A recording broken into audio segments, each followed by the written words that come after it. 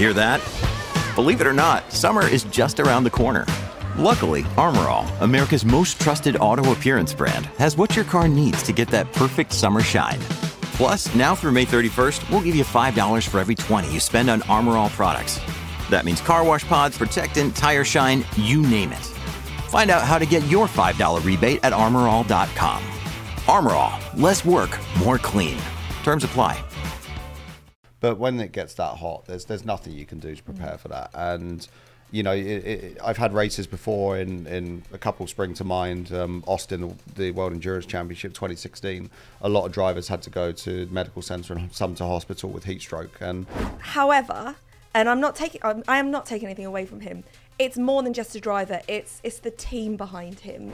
In the last 3 races, McLaren have scored 104 points. Wow. The team in second is Red Bull, and they've got 75.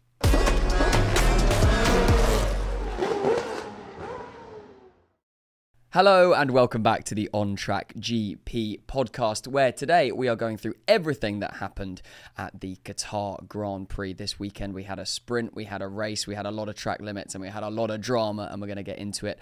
And I'm joined today, of course, by Richard. Lovely to see you as always, and also today Rachel as well. Lovely to have you back. Rachel, how are you? I'm very well. I felt a bit cheeky coming in here saying, God, it's hot outside. I've never known such heat when we're going to talk about the race. It's like, yeah. Well, there was a lot of drama, and Richard, it'll be very interesting to get your take on that because you've driven in cars in that kind of heat, which must be pretty unpleasant. It's you can't actually describe it. Like there's a point where when you're driving and you're in a normal temperature, there is a point where you feel the physicality of it, and that's what you train for. But when it gets that hot, there's nothing you can do to prepare for that. And, you know, I've had races before in a couple spring to mind. Austin, the World Endurance Championship 2016. A lot of drivers had to go to the medical centre and some to hospital with heat stroke. And I remember being in that race, and your brain almost stops being able to compute to your body. And I remember once I had an oversteer moment, and I caught it instinctively, but then my body reacted after I'd already caught it. So just your brain doesn't really process information properly. And it gets to the point where it is just downright dangerous. I mean, you saw the comments of the drivers, some of them throwing up, you know, you saw the videos, everyone collapsing afterwards. And at some point for me, it becomes a little bit too dangerous. Well, we'll have a talk about the race generally later, and about, you know, where it lands in the calendar, and also geographically, does it make sense to kind of change it? But for now, let's go to the main highlight of the weekend, which is Max Verstappen officially. I mean, we've known since about, you know, I'd say late March that he was going to win 2 of the first race. win the World Drivers' Championship, but he has now officially won it. He's unsurpassable, and congratulations, 3 in a row. What do you make of generally what Max Verstappen has done over the last 3 years, and also this last season? I mean, you can't fault him for how great he has performed this year. And you compare it to his first win, he's done amazingly, kept his cool, been incredibly focused. However, and I am not taking anything away from him. It's more than just a driver. It's the team behind him. It's everything. It's everything, not just him, that's come together and worked fantastically. And I think, you know, this is a new era of Formula One with the aerodynamics. Obviously, the RB19 has brought that to the table. Without Newey joining the team, I don't think Red Bull would be where they are. So it's great for Max Verstappen, but he's a big cog in the machine. But it comes down to everyone working together, which other teams do need to look at. I mean, it's been unbelievable what Red Bull have delivered this season, and we'll talk about Sergio a little bit later, but let's stay with Max for now. How far away is he from being an all-time great, do you think, Richard? He's still, you know, he's definitely entering the conversation. There's no question. But I still stand by what I've said, is that, you know, he is in a position where he's got a great team around him, and obviously the car is very, very, it's superior at the minute. Okay, when Sergio's having a good day, he gets the most out of it, and he's struggling. There is taking nothing away from Max. I mean, at times this year, he kind of reminds me of the Terminator. You just can't stop him. He's just this unstoppable force that's coming. And remember like some of the moments through the season, Miami, where Alonso said, "Yeah, lap 25, he's going to overtake me." Shock, it happened. Yeah. And obviously 3 titles in a row, but I still think that if we're talking about the all-time greats, firstly, you have to remember, okay, Max has done a lot of races, but there's a lot more races now than there used to be. When Senna, Schumacher, people like that were doing their seasons, there was only 16 races. So in terms of all the stats, yeah, but it's very, very impressive. But weighing it up against those, obviously, if you've got a good car, then that period lasts for longer. Now, I think we will see a period where Red Bull won't have the most dominant car, because that's the ebbs and flows of Formula One. And historically the FIA and FOM have always tried to target the dominant team. We saw it with the Williams situation at the end of 1993. We've seen it with the Ferrari situation at the end of 2004. And there will be a way, and Red Bull won't always have the best car. And then we're going to really see how good Max Verstappen is. But as I said, don't get me wrong, this year, as I said, he's been like the Terminator sometimes. Like Terminator 2, where he's running after that car. And he's just unstoppable. That's what it looked like at times, What comparison. Yeah. Beautiful. I like it. Strong imagery. Yeah, it really is. I mean, absolutely incredible, and fair play to him. And now he can just sit back, relax, and enjoy the rest of the season. I don't think he will. I think he'll still dominate it completely. But let's have a look at McLaren. Okay, so this, again, a double podium for them this weekend. Talking about the main race on Sunday, but also on Saturday, Oscar Piastri got his first win. Ooh, a little bit awkward. He's got a win before Lando Norris, which is a little bit like, nobody really saw that coming. What do you think Lando Norris's response to that is going to be? Do you think inside he's going to be absolutely fuming that Piastri, the rookie, has got a win before him? I don't think he'll be fuming. I just think it'll add more of a fire to his belly. It was amazing. I mean, Piastri really is the rookie of dreams. McLaren must be rubbing their hands together. And obviously it didn't happen overnight for Piastri. He had to take a year, waiting to join a Formula One. I think it's going to be... I love the two of them. I love the fact that we've got great 1 and 2 with these guys. And I've said for a little while, Piastri will eventually take over from Lando, being, you think Lando's number one, Piastri's number 2. Piastri's brilliant at what he does, and he's so young and still very calm, composed. I wouldn't be like that winning. This is why I'm not many reasons why I'm not a driver, not just that. So yeah, I think it'll give.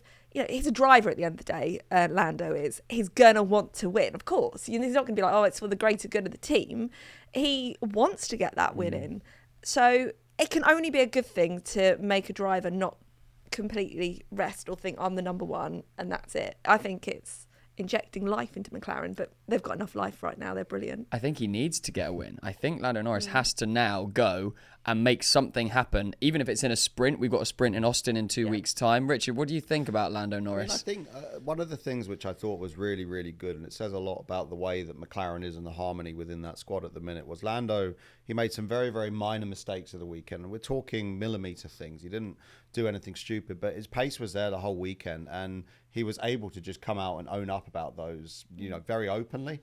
And that shows that you've got a management structure, and you've got a unit within that team that believes in their drivers, that they have the confidence to say that, because normally drivers do their absolute best when they're under pressure or not in a comfortable environment to hide it. I think the infamous one that is easiest to remember is Nicholas Latifi taking the wrong circuit at Suzuka in practice and blaming the car. Oh, that was a low moment in Formula One. That is a driver who is not comfortable he's not comfortable in his surroundings and feels like he has to defend himself. And to be honest, I don't think Lando will care one bit with Oscar winning a race, because when he's been consistently beating Oscar through the year, and it's good for him that Oscar's pushing him now. And to be honest, it looks like it's raised Lando's game. And honestly, when you're in that position, and every other driver is just another helmet. You don't really care who they are, as long as you know that you're doing your job to the maximum, which I think Lando is. He won't care. He'll just be trying to get that first win. And it's annoying for him, but Lando still had an absolutely cracking year. There's no question. Generally, for McLaren this season, I mean, I don't know if I can ever remember a mid-season resurgence better than what they've done. You remember when first race, right? Lando Norris did about 6 pit stops, and you thought they were going to be backmakers for the season, and then suddenly something changed. They brought the upgrades, and now they're definitely the best of the rest. Out of the last 3 races, who is the top scoring team? It'd be McLaren, wouldn't it? It is McLaren. Yeah. With how many points? Ooh. How many points have McLaren got I'm in not the good last... at mental arithmetic. In the last 3. It is that they are the top scoring team. 73. Okay, 73. I was going to go a little higher, but now it scares me. Go on. I'll go 80. Okay, 80. In the last 3 races, McLaren have scored 104 points. Wow. The team in second is Red Bull, and they've got 75. Blimey. So they've scored nearly 40 points. No, sorry, nearly 30 points more than Red Bull. I mean, that's in 3 races. That's really impressive. That shows the level that McLaren are at. We were talking about it before we started filming, and I've got, through some connections, I'm very close to someone who's very senior in one of the Formula One teams, and we always have a chat after the first pre-season test. And he said McLaren are absolutely screwed. They are absolutely nowhere. And to be honest, after your first test, within about an hour whether you're going to have a good year or not, or whether you're going to start having a good year. So for them to have that resurgence, I think you're right. I can't remember any team coming back like that. I'm thinking I'm having to go back to the 80s. I think Ferrari in 87 maybe, but I can't, not in recent times. Yeah, and particularly with so much technology, there's so much to do. It's not like, let's just, I don't know, lift the car up a bit and see if it goes quicker. There's so much data to go through. Fair play to the people in the McLaren garage, because they've done, and also they did the fastest pit stop in history this weekend. A 1.8. Yeah, that's incredible. That's brilliant. 4 tyres. 1.8 Quick Fit ain't doing that. No, they're really not. They're not coming close. They're really not. I mean, that is exceptional. Let's move to the other team, beginning with Mercedes, where we saw a little bit of spice in that first corner. It looked like it was going to be a really big weekend for Mercedes, a massive point scorer. Big opportunity for Lewis to breathe down the neck in the Drivers' Championships of Sergio to go and get second. He's put on the soft tyre, and, we saw what happened. There was a big incident that ruled out his race in the first corner. Rachel, what did you make of it? What was your initial thought when that happened? Do you know what? Obviously, Hamilton, being the sportsman that he is, has come out and apologised. But, and there is a big but here, he started on softs. And originally I was like, surely the incident here starts before the contact. Surely the team had some kind of strategy meeting, and George knew, okay, if Lewis is starting on soft, he's going to be faster off from the start. Why did Russell put himself in that position? And I do find George Russell a little bit arrogant, if I'm absolutely honest. He goes on about it's for the team, but I don't think it is. But then you look at when it was, say, Hamilton and Alonso back in the day, and I see a lot of George Russell in Hamilton at the start when it's got that 100%. Aggression. So and then since then there's been reports that there was a strategy meeting, and so therefore did George not take that on board? So, I don't know, it's a little bit, and I guess we'll never really know, because I mean things do seem like they are falling apart slightly within Mercedes, but I think there's Richard, what did you make of that incident? I think it was an interesting one, because we had first-hand evidence from the sprint on Saturday just how effective the soft was at the beginning of the race. I mean, it was massively faster than the medium. Plus, also we had the drop-off. Now, there's absolutely no question that Lewis squeezed George and didn't leave George enough room. Absolutely no question. But I think that it was still going to be a long shot for George to be able to overtake Verstappen. And I think George could have backed out of that, slotted in behind Verstappen, and then waited for Lewis and Verstappen to have their inevitable side-by-side battle, and then maybe pick up the pieces. So whilst it was 100% Lewis's fault, and he left George with no option, I do think that George could have looked maybe at the bigger picture. And of course, as Rachel said, this 100% would have been discussed in a strategy meeting before the race. Whenever you've got teammates starting near each other, you always talk about various scenarios. So I think, as I said, 100% Lewis's fault, but I expect as a bigger picture, the situation could have been managed a little bit better. Yeah, interesting. Let's move to the other side of Red Bull with Sergio Perez. And yes, your face sums it up pretty perfectly, I think. Just to sort of remind you of the series of events. So he was knocked out in Q2 on qualifying for the main race on Friday. And then in the sprint race, he was involved in a collision with Nico Hülkenberg and Esteban Ocon, which took him out. And then he was forced to start Sunday from the pit lane because they had to fix his car under Parc Fermé rules before the race, and then ended up scoring a mighty 1 point. I think he had 3 penalties in the end. And Christian Horner came out with a pretty damning interview after, which I'll tell you some of the things he said. He went on longer than this. But we have to talk to Checo after the race about why he had such a hard time with track limits. It was a tough race and a tough weekend for him. Luckily, Lewis didn't score any points and Fernando didn't score much either, so he's still second. He desperately needs to find his form again. Desperately, but for me being the key word there. What do you make of Sergio Perez? Do you know what? But one thing as well, what Christian Horner said, that he's admitted that Red Bull no longer have a pair of drivers like Formula One rivals Mercedes, Ferrari and McLaren.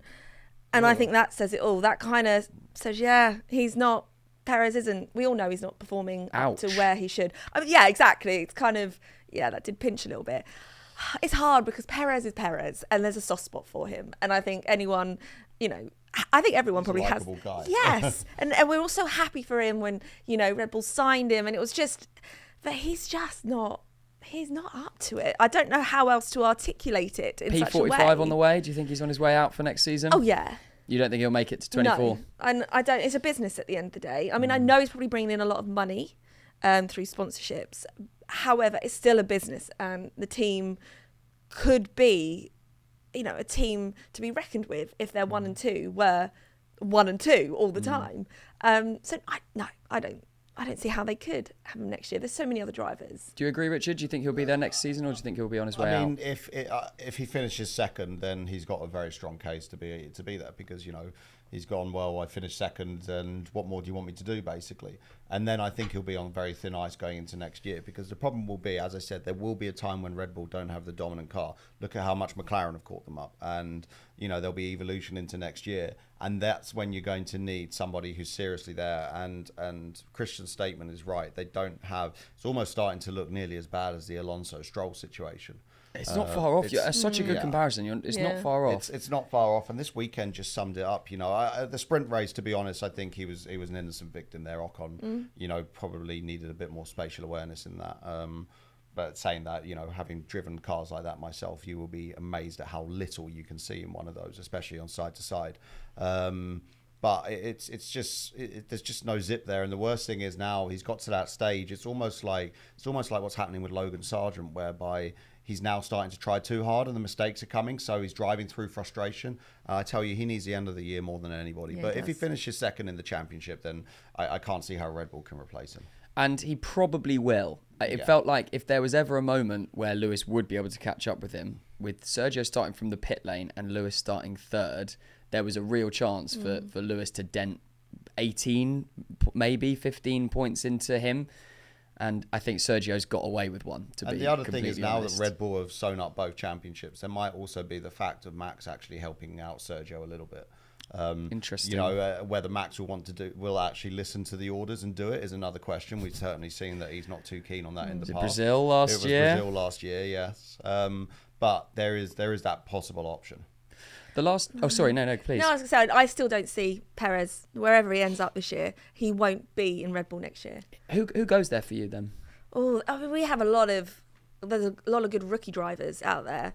But they've all the ones in the past came victim to the Verstappen curse, though. Yeah. I mean, that's the thing. And that's what people were joking about with Perez going Gasly, to Red Albon, Bull. Perez have all been battered by him. But I think there are other drivers. I mean, I don't want to say Danny Rick because Formula One is also one of those situations. It's like football. Everybody has a contract. but there's always a price and a way to get everybody out of their 100%. contract. You can get anybody out of it. Yeah. Yeah. So I'm quite sure that if Red Bull came and said to Alex, "Hey, Alex, do you want to have another crack at the whip and a new, mature Alex Albon going up against?" That would be good. He would That'd be. be They very, would be very able good. to get away to get him out of that contract. Yeah, for sure. I mean, if 100%. if I'm Alex like Albon, that. I wouldn't touch Red Bull with a barge pole. No, agreed. Not at this stage in his career. Forget it. He's Yeah. doing really good things with Williams, and they look like they're having a resurgence. So And there'll be other teams that will come up for him in the future. You know, at some point Lewis is going to retire. Yeah. You Oh, know, he'd be a shoe-in at Merck. I mean, exactly. Yeah. Like I in love the that. Ferrari situation, if the rumours are true and Sainz goes to Audi, you know, there's going to be very, very big seats and opportunities will come for Alex. And I think Alex, at the age he is, he's having a good career at the minute. He's very happy to stay where he is. What about Liam Lawson? And it's too early for him. 100% too you early. think? 100% too Yeah. early to be put in that seat. I mean, the only. I suppose it's a very powerful seat, isn't it? Yeah, I think he will be in there. I think he's definitely good I enough, do. no question. But it's just, you know, he's 19 years old. So young. Oh, wow. I mean, he's done so well since coming in. Liam Lawson, that was his last race, which is a shame because he finished plumb last and didn't do so well in the sprint either. So it's a sad way for him to leave. But overall, I think his He's F1 impressed. moment was really strong. Yeah. I mean, just remember, if Liam Lawson came into if Liam Lawson's in the AlphaTauri in Austin and he ends up on the podium, he won't be able to drink the alcohol. So that's how much time that guy has. Yeah, do you know what? Yeah, let him wait. He doesn't deserve that seat. The last team I want to give a little shout to, out of nowhere, is Alfa Romeo Yeah. with a double pointer. Six huge points for them. Bottas taking 4 and Zhou taking 2. Amazing, right? How did that happen? Ruth Bunscombe, I think that's how you pronounce Yeah. her name, who deals with all the strategy. Brilliant. Killed Excellent him. work for her. I think, obviously, you know, the drivers played their part, clearly, but it all comes down to the strategy. Yeah, And incredible. an early pit stop, she did fantastic. Do you know the other thing as well? Shout out to Guan Yu Zhou, because I feel love like him. he's been getting a bit of stick, like when his contract was coming up and everything, and he's just been getting on with his business just very silently. He's been keeping Bottas very, very honest. Yeah. And I think a lot of the criticism that he was getting, you know, when his contract was coming up, was completely unjustified. And I think he's actually done a very, very solid job since he's come Yeah, in. he stays in his own lane, and that's very similar to Lando, as in, like, not reacting. It's all about staying in your own lane. Let everyone else get on with things. There's always going to be drama. There's always going to be politics, especially in Formula One. And when you're, you know, at the top of your career, there's always going to be politics. He stays in his lane, and I think it's a great one too. And I think he's a great driver. I like him. I have to say, Alfa Romeo probably, like, on paper, when you look at it, have the most boring driver lineup in Formula One. And car. I mean, it looks amazing, but it's not quick. What I mean by that is Bottas and Zhou just get on with their business. Yeah. They're just complete and true. utter professionals. They go, they don't make huge mistakes. They do what they're supposed to do. And I think both of them really don't get the credit that they deserve for that. And we're seeing it with Sergio Perez. You know, we're seeing it with Lewis and George as the odd mistake. Obviously, we saw it this weekend. But those two just continuously, year after year. Okay, well, in Bottas' case, not so much Zhou's. They just get on with their job. And they're very solid, you know. And I can't see any reason you'd ever think about replacing those two at the minute. And Zhou Guanyu started 19th and finished 9th. Yeah, Went up 10 places. I mean, there's a shout for That driver says of it the day all. with that sort of 100%. performance. So, yeah, fair play to him. We saw, as we mentioned at the beginning, physically unbelievably difficult race yesterday, and this is just a few of the things that happened. We saw Logan Sargent retire because he literally felt so unwell, and then you cut to that helmet cam of him when he retires, and his eyes are like all over the place. You're like, God, he was not well. Esteban Ocon threw up in his helmet, and then carried on and finished the race. Awful. Stroll almost passed out getting out of the car. Albon went to the medical centre. Russell was saying that he almost fainted during the race. I mean, unbelievably tough physical conditions. And this race, we didn't have it in 22, but in 21, it was 6 weeks later. So 6 weeks cooler than this point in the year. I mean, there's an argument of, should we be racing in those hotter conditions? I mean, it's 50 degrees, I believe it was in the cockpit with everything. It was crazy heat. And, I mean, is that safe for drivers? You've got to start looking at it like that. Is it safe? I think it was Lance Stroll that said he felt faint in there. He felt like he was passing out. What would The problem is drivers will never. We're wired. We will never, ever, ever say that it's too difficult or it's too hot during the race. We will go to the point of passing out and crashing rather than say that. And but there does get a point where it just becomes completely mental. So I don't know either. I mean, logistics, can they do this race later on in the season? I'm not quite so sure. Do it on a different circuit, maybe, so it's not quite so demanding from the drivers. Well, that's it. It's and also on top of that, because there was no element at all in any of the race of, okay, I can just save my tyres, because there was the mandatory 18 lap stop. Yeah. So they had to drive it was 3 sprint races back to back. They had to drive at maximum like endurance capacity. racing. They kept comparing it to like Le Mans at times. Yeah, I mean, the difference is like whenever we do these races, the really difficult ones is when you've got a closed cockpit, because then the temperatures are just completely insane. And that's when it gets really tough. But when we have an open cockpit, when I've done hot races, as I said, Austin, Brazil, Bahrain spring to mind, we're always kind of managing the tyres. And when you're driving probably 3/10, 4/10, half a second off the pace, the difference to go and find that extra half second and doing qualifying laps for the whole stint, it's like doubling the amount of energy needed. So I think they probably would have been okay had they not had that three-stop rule. Yeah. But I you know, they do need to think about it. Of course, Formula One is a huge juggernaut, and there's obviously a lot of other things to consider, marketing, time of year, etc., etc. But they do need to have a bit of thought of the drivers in this. You know, Abu Dhabi, for example, they have it in November, December every year, and there's never a problem with it. True. You know, cooler. just having it a few weeks later, maybe. And they're starting to have a look at this, because also when you look at the green side of Formula One, the schedule is ridiculous. You know, the fact that we're now going to go all the green side. I mean, the last 2 races we go from Vegas to Abu Dhabi. Yeah. I mean, it's madness. absolutely, and Brazil. I mean, it's a joke. And Yeah. and ridiculous. we've had Bahrain and Jeddah at the beginning of the year, and now we're in Qatar, and Abu Dhabi's in a few weeks, but we're just going to go to the other side of the world in between. And you know, but they are starting to use a bit more common sense with the calendar next year. You know, as I said, having spent so much time in Japan, they're moving Suzuka from typhoon season, which I don't know why on earth they have it then to It's to madness when April. you say it like that. Yeah, Wow. it's literally typhoon season. I've had it in Japan before, where in 2 months we had 3 typhoons in that period. Yeah, And I mean, typhoons are like full on. Yeah. And so they do need to think about it. And I Yeah. think the green side of it is under a bit more scrutiny. So they will group these races in cooler periods. Obviously, the European block has to be in the summer, because otherwise every race will just be a wipeout. Yeah, it's true. Yeah. Where do you see the season finishing now? Who do you guys see taking second in the constructors and taking second in the drivers' championship as well? Because, well, here you are. I'll give you some points, but for me, I think Mercedes will lock up the second in the Constructors' Championship. I thought for a moment it looked like Ferrari were on a little bit of a rise. Carlos Sainz didn't even start yesterday, and Charles Leclerc finished where he started and kind of didn't really make much of a splash. Red Bull have obviously won it with 657. You've got Mercedes on 326 points, Ferrari behind on 298, Aston Martin on 230, and McLaren now only 11 points behind Aston Martin on 219. Where do those next 4, Mercedes, Ferrari, Aston Martin and McLaren, how do they end up come Abu Dhabi? I think Mercedes will be second. Yeah, that's what I was going to say. I think that Ferrari will be third. And then I think McLaren will be ahead of Aston Martin. Yeah. Is there a shout that McLaren, bearing in mind that we've just said in the last 3 races they've scored 104 points, could Ferrari push for third and be chasing down the tail of Ferrari? They're about, let's sort of call it about 80 points off Ferrari at the moment. I think, you know, the problem is the races that are coming up don't actually suit Ferrari that much, and they suit the McLaren concept quite a bit. There's a few anomalies though. I think Ferrari will be very strong in Mexico. Because you're less reliant on downforce there, because the air density is so small, because it's at altitude, and obviously it's 90-degree corners. They've been very good there.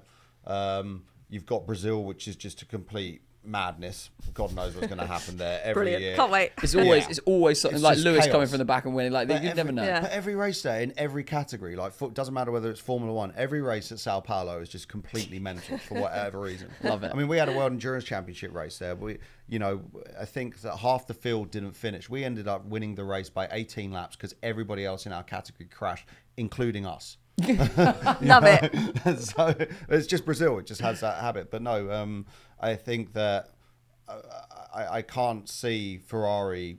You know, they seem to have circuits which they're good at. You know, they were good at Baku this year. They've been good in Singapore. They don't seem to have any evolution, if that makes sense. Yeah. I think Mercedes are very consistent. Obviously, McLaren are coming in now, but they were just too far at the start. And Aston Martin, I'm sorry, but if Stroll has a few more weekends like this, then they've got no hope. You in agreement, Rachel? Do you think that's the order it ends I up? totally agree with, and you describe Ferrari very well there. You do feel like they are quite now stagnant. You're not going to see any real improvement, any greatness from Ferrari, and I kind of feel like that coming into next year. I know we can worry about next year a bit later on, but yeah, they don't kind of. No, we'll be back. We'll be back next year. I just no, not when you see again the progress of McLaren. Mercedes will be back with a vengeance. No, Sorry. we will be as well. I believe it. We are going racing next in Austin. We expect to see Daniel Ricciardo back. I mean, he'll do anything to race there because he loves the place. He'll race it on a horse if he has to, like last year. Richard, just talk us through a little bit about that track, that Austin track. What can we expect? Awesome. It's absolutely awesome. Just everything about it, you know, the atmosphere around the place, the city, the fans are awesome. Obviously a really good combination of high speed, very similar to Silverstone and Suzuka in Sector 1. You got the very technical Sector 3. The interesting thing is with Austin is over the years, they've had big issues with bumps. And the bumps, even though they've tried to get rid of the bumps, they keep coming back because I think it's because of the extreme temperatures they have there. They have extreme weather in the winter and they have extreme weather in the summer. So honestly, every year they go back, the bumps get worse. So I think a lot of it will depend on how well the cars ride those bumps. But for me, it's one of the best races of the calendar. And also, you know, Formula One in America becoming ever popular. I think there was 400,000 people at the race there last year. That's madness. It's Isn't it? completely insane. And the Americans, you know, they do their sport properly. So I think it will be, unfortunately, I hate to say this, I think it will be a Max Verstappen whitewash again. I'm looking forward to seeing what Lewis can do there. He's historically been very good there. I think he won a championship there. He had the infamous gust of wind incident with Nico Rosberg. The weather can always be a bit tricky there as well. We have seen rain there. But no, I'm really looking forward to Austin. It's one of my favourite circuits in the world. Same for you, Rachel? Looking forward to it? I'm really looking forward to it. And it's the hype, isn't it? Like you said, with the way America and Americans do sport, it's a performance. It's a show. And that's what you get. You got it from Vegas. You get it from Miami. You get it. Yeah, it's just going to be fantastic. There's going to be a buzz around it. And I'm really excited to see what Lewis can do there. I still have hope that Lewis can win a race. Wow. Yeah, I know. It's quite a statement. But I don't want to back away from that statement because I've made it all year. Do you know what I mean? I mean, if it rains, he definitely has a shot. That'd be Obviously, brilliant. Lewis is excellent in the rain. Tell you the one thing I don't want to see at Austin, though, speaking about the Americans doing an event, we don't need those ring announcements. You know, like they did in Miami. Well, yeah. It's not like that kind of sporting event. When they called Kevin Magnussen bad boy turned good, I was like, what is going on? What? And Kevin Magnussen was sort of walked out like, oh, okay, if you want. And didn't they? What race was it where they paraded the people like Horner and it might have been Miami. I think it was Miami. Wouldn't be a surprise, would it? Yeah. No, I agree with you on that. Some of the cheese, they can kind of calm down a little bit. I've got an interesting question for you guys, though. Out of all the drivers this year, who would win in a rodeo ball contest? Something I think about often. Who's scrappy? Esteban Ocon? Oh, that's a good shout, actually. That is a good shout. It needs to be like little and light. Yeah. So you can do it. Yuki Tsunoda. Yeah, Yuki. Yeah, do you know what, Yuki? Little slight, he'll do it. That's It's good. Don't know what to do with Tsunoda's that. going to win something this year. Yeah, exactly. Yeah, he is exactly. done. Well, we have a week off racing, and we are back coming to Austin in 2 weeks' time, and we will be covering, of course, all right here on Track GP. Rachel, Richard, thank you very, very much for joining and giving all your beautiful insight, and we will be back very, very soon for another episode. Stick with us. We are on Track GP. Don't forget to like and subscribe, and we'll see you very soon.